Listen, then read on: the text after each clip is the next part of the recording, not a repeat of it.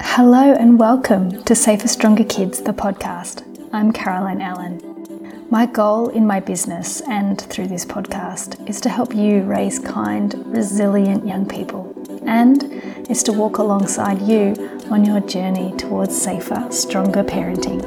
Thanks so much for joining me.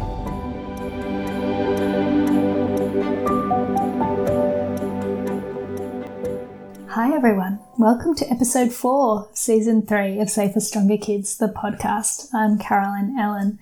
In this season, we're talking about things that help us build connections with our kids, things that strengthen our connections with them on an everyday basis. So today, I want to talk to you about one of the most powerful tools that we have that helps us to strengthen our connections with our kids. It's something that we can all learn. It's something that doesn't really take any extra time. It's something that you might find more challenging than you expect because chances are it was not role modeled to you when you were growing up. But it's something that when you practice it, it'll first sound really clunky, and as you get into the swing of it, you'll have this moment where you go, oh my God, this really works. And you will also start to realize that this is not just something that you can use with your kids. It's actually something that benefits all of your relationships, and you'll start to use it and apply it in many of your interactions that you have every day. And you will also really start to notice when people fail to do it in conversations with you. And as a result of that, you'll notice when you walk away from a conversation and you feel frustrated or you feel like you haven't been heard, you haven't been listened to, and you'll be able to see, oh, it's because they didn't do this and instead they did this. And that's how our conversation went, and that's why I now feel like this. It all sounds a little bit obscure, doesn't it? So let me tell you what it is. The tool is emotion coaching. Emotion coaching is a little bit of a buzzword. Chances are you've seen it described around Facebook or you've read a blog on it somewhere. I wonder if you feel like you've really got a handle on it. And have you got a handle on it in a way that helps you to actually apply it in your conversations with your kids and with others? Now, the truth is emotion coaching is actually quite a big topic. There is a lot to it. There are a lot of barriers as to why we might know that we should emotion coach and then fail to do it. And because it's such a big topic, I'm not going to be able to go into all of that here. But what I do want to do in this episode is give you an introduction to it, give you a foundation to emotion coaching, so that then, if you choose to, you can go and do more research, find some more books about it, read some more blogs, and hopefully it will all start to come together in a way that genuinely is really useful to you and that you can start to apply. If you want to go further with your learnings about emotion coaching, I have an online course about it. If you listen to today's episode and you think, okay, I need to know more, then make sure you head over to my website and look up my emotion coaching course. So what actually is emotion coaching? Emotion coaching is a framework. It's a 5-step process that we can memorize and learn and apply to our conversations with our kids as well as all of our conversations with others. It's a framework for responding to their feelings. Now, since we also know that all behaviours come from feelings, the truth is that we can use it when we're struggling with our child's behaviour and we're trying to figure out why they're behaving the way they are, or we're looking for a way to respond. We're thinking, why are they doing this? What do I need to do about it? Emotion coaching will become your go-to for all of those tricky moments, as well as something you pull out of your hat when you're driving in the car and you can tell they're just not themselves. Or when you pull up at netball and they seem nervous and they don't want to get out of the car. Or when you get to a friend's house, they're not sure how they're feeling about going in. Or when they come home from a sleepover and you're checking in about how it went. Emotion coaching suits such a big variety of situations. Does it work in every single situation? There are times when emotion coaching won't be the tool that you want to pull out of your toolbox. That's okay. There's no tool that's going to apply in every single situation. But emotion coaching is a big one, and you will find yourself leaning into it a big percentage of the time. You might not always use all 5 steps. Sometimes you might just need 1 or 2. But the language and style of speaking, you'll find it threading into your everyday conversations in no time. So what are the 5 steps to emotion coaching? I've come up with my own names to them. So when you see them written in different PDFs and different blogs, you might see them described slightly differently. But after teaching this to so many different people, these are the ways that I've developed to describe them, to help people remember them so that then they can move themselves through the steps. Step 1 of emotion coaching is find the feeling. So you find, this is non-verbal, this is just thinking that you're doing inside your own head. You find your own feeling, because remembering that how you are feeling will influence how you perceive the next part. So you need to know how you are feeling. Then find the feeling becomes about your child. How is your child feeling? So inside your own head, find the feeling. Find your feeling. Find what you think your child might be feeling. Use that to frame everything that happens next. Step number 2 is about managing the moment. It's about realizing that, this could be a moment for emotion coaching. This could be a moment for connection, for learning, for growth, for coming together. Or this could be not. This could be a moment that actually right now we just need to make a beeline for the door as quick as we can, keeping things as settled, and we'll come back to the emotion coaching moment later on.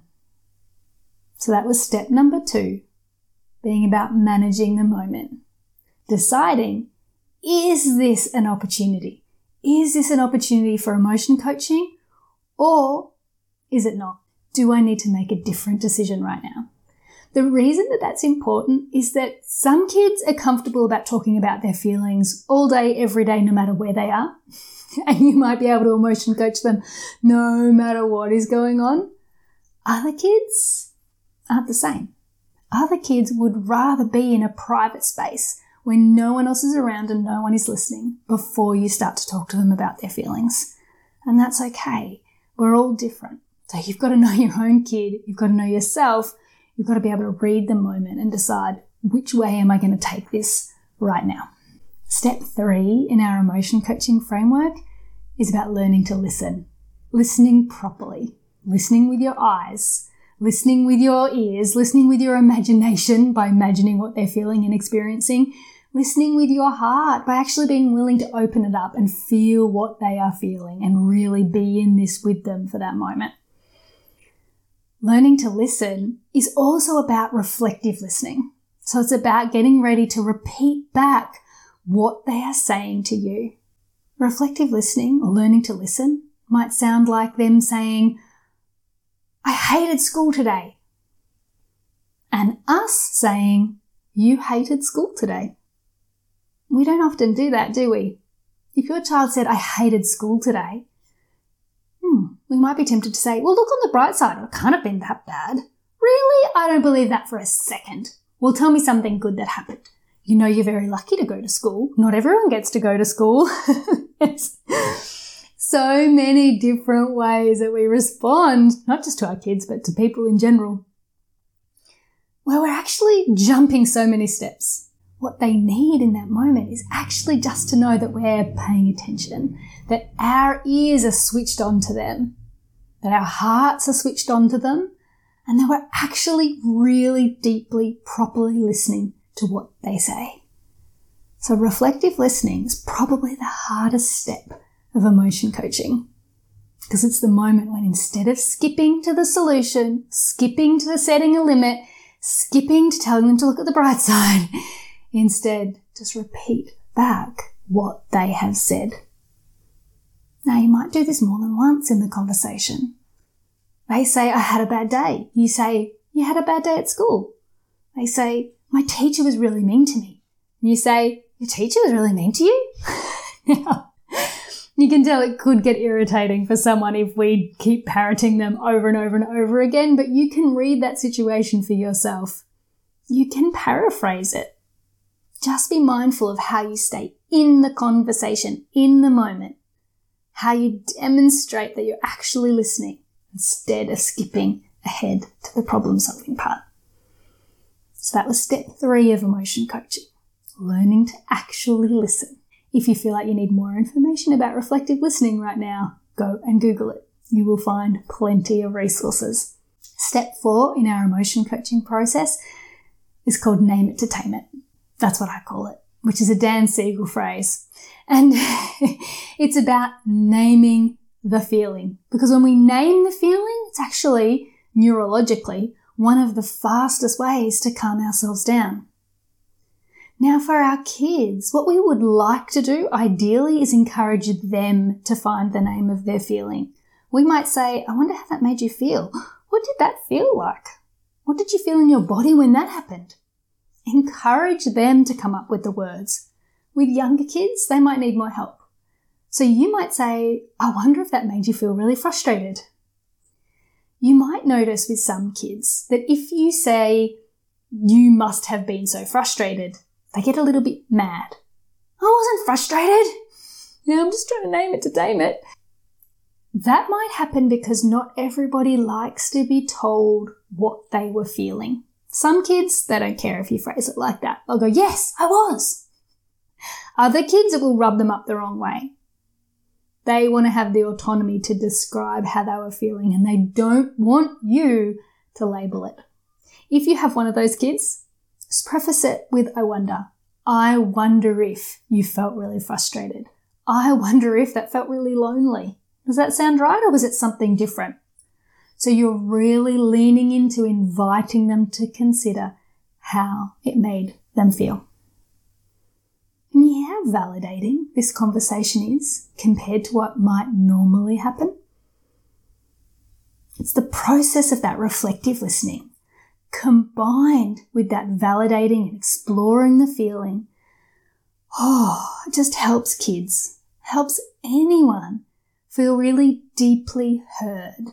Your empathy is being communicated just in how you are responding right now.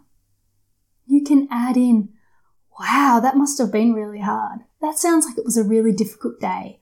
Yeah, I get that. I can see why you're so frustrated. Those validations are really powerful too. But even if all you did was reflective listen, so the repeating back, and then that next step of wondering at how they're feeling or helping them to name it, your empathy is really front and center and really clear and easy for them to see and to feel. The next step in emotion coaching is about problem solving and setting limits. Problem solving and setting limits is the part where you might put a limit on a behavior. That must have been a really hard day. I can see that you have had a really tough time today. Still not willing for you to speak to your sister like that. It's still not okay for you to hit your sister. Let's talk about what we could do tomorrow. Do you have any ideas for what might help make a better day? So you can set limits on behavior while still allowing the feeling. While still understanding their point of view, you can still put a limit on, well, hey, the way you expressed that wasn't okay with me. Maybe we need to talk about how you express this feeling next time. Or let's come up with a way to help solve the problem that you're experiencing right now. Can you see how when we package all of that up together, our kids have a very different experience? Kids whose parents know how to emotion coach, even if they don't do it all the time, these kids do better in so many different areas of their life. They're physically healthier. They literally get sick less often. They do better in school. They have stronger relationships. Their friendships at school and beyond are stronger. Their outcomes, their mental health outcomes especially across the lifespan, improve. The well-being benefits of emotion coaching are mental and physical, and they are very, very real. The truth is that our willingness to emotion coach is one of the most powerful things we can do for our kids. It's probably way more important than other things we get really tied up in, like where we choose to send them to school or the co-curricular activities we choose to engage them in. Part of that is to do with when we emotion coach, what are we not doing? When we emotion coach, We're not disapproving of our children's feelings. We're not gaslighting them. We're not employing some sort of toxic positivity where we're just telling them to look on the bright side or reminding them constantly about how lucky they are and them feeling like they're not even allowed to express what was hard or bad because no one's really going to listen anyway. We're not forcing them to bury their feelings, to whack a smile on their face regardless of what's going on. And we're actively working to help them develop the skills to express their feelings, to reflect on their own day, their own lives, their own selves. And all of that is really powerful for their mind, body, and their soul. And it's stuff that will stay with them forever. It's also stuff that if we do it for them, they'll be better equipped to do it for their own children. And this is how we create intergenerational change. When we emotion coach, we're present. We're paying attention. Our kids feel felt by us. They know that we feel how they're feeling, that we get it, and that we're there to help them work out or to help guide them through what they're going to do next. It doesn't mean we're automatically rescuing them from every situation, that we're helicoptering over them and solving all of their problems. We're just being available.